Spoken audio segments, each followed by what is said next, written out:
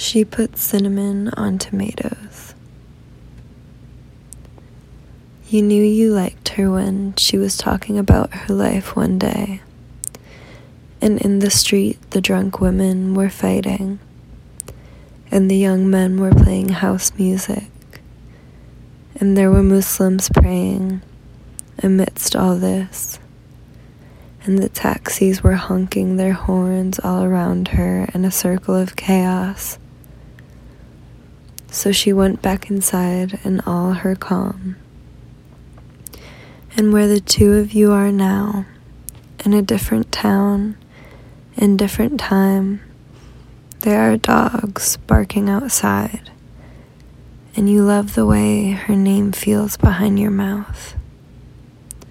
She put cinnamon on tomatoes, white pepper on carrots, mustard seeds on unlikely things, and takes wine and ice with breakfast.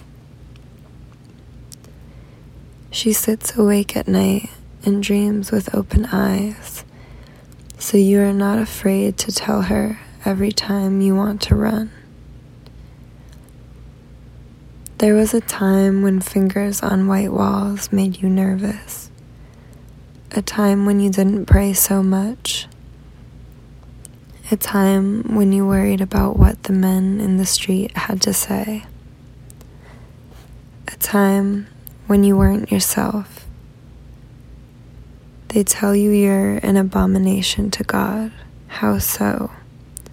You speak to God more often now than ever before.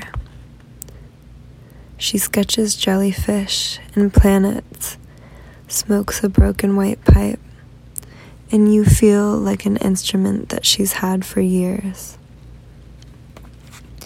You pool pennies together for dinner most nights, but you're happy. You're happy.